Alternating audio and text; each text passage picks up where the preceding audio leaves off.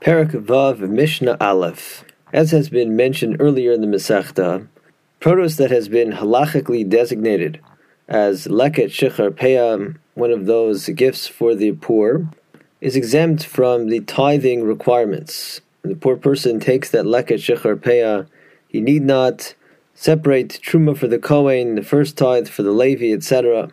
In addition, it has been mentioned that if a person declares his produce to be hefker, that is, he completely relinquishes ownership of the produce, making it available for anybody to take, in that case too, whoever ends up taking the produce need not tithe it.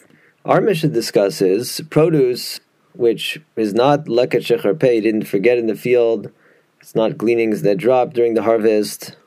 It starts out as produce that completely belongs to him. His goal is to kind of engineer it into the equivalent of produce that's leket shechar peah, that's designated for the poor and exempt from the tithing obligations. That is, he wishes to designate the produce with a status such that the poor exclusively may take it, and he wants the poor to receive the benefit of being exempt from the tithing requirements.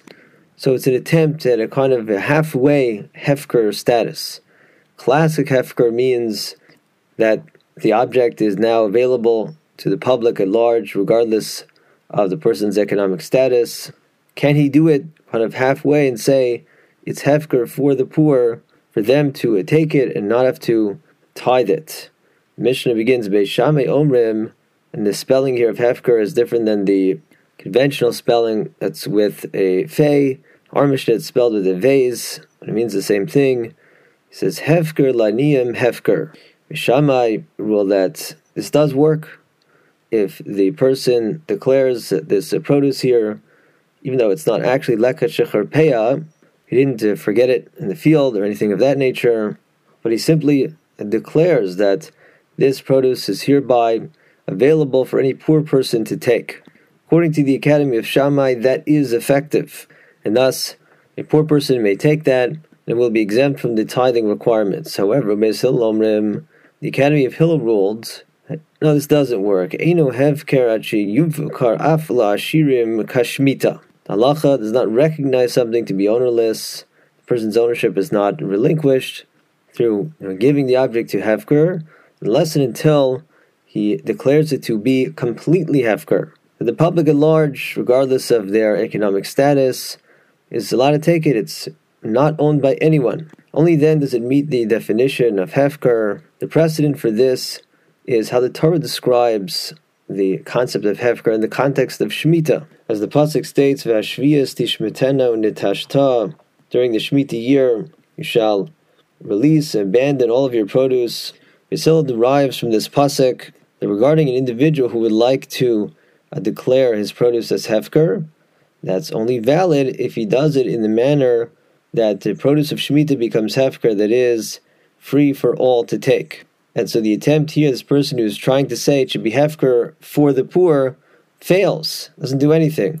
The person still completely owns that, and needless to say, will not be exempt from the tithing obligations. So if he wants to add more produce and have that treated essentially as leket shechar peah, make it a gift for the poor, and have that be exempt from the tithing obligations, he would have to declare that it's completely hefker, and do that when, let's say, the poor are in the vicinity. He knows a poor person is coming, and then he will take the produce from hefker, acquire that for himself, and being that it was properly made hefker, that poor person will be exempt from the tithing obligations. The Mishnah continues with a dispute Beis Shammai Beis Hillel regarding a potential case of shechacha. The Mishnah states, if kol omrei hasada shall kav ve'achad shall arbas kavenu shechacho, if all of the bundles of a given field are 1 kav in measure, one of the bundles is 4 times as large as 4 kav, and the owner went through the process of gathering all the bundles and forgot the 4 kav one. Beis Shammai Omrim, Shammai says the halacha in this case is eino shechacha. That big 4 kav bundle is not the shechacha. It's not now to be left for the poor, for due to its largeness, the fact that it's 4 times size of the other bundles, presumably the owner is not going to forget about that one. He's going to realize sooner or later that, hey, where's that huge bundle? Oh, I must have forgotten it. I'll go back out and retrieve it. And thus, since it's pretty much inevitable that he will recall that bundle, halachically speaking, it's as if he didn't forget it to begin with, and therefore it's not deemed shechacha. However, Beis Hillel omrim shechacha. Beis Hillel says, even a bundle that's up to 4 times as large as the other bundles, it would be shechacha if he forgot that. We can't assume that he would remember that. Beis Hillel agrees in principle with Beis Shammai that if it was a certainty that he would recall that large bundle, then it wouldn't be deemed shechacha.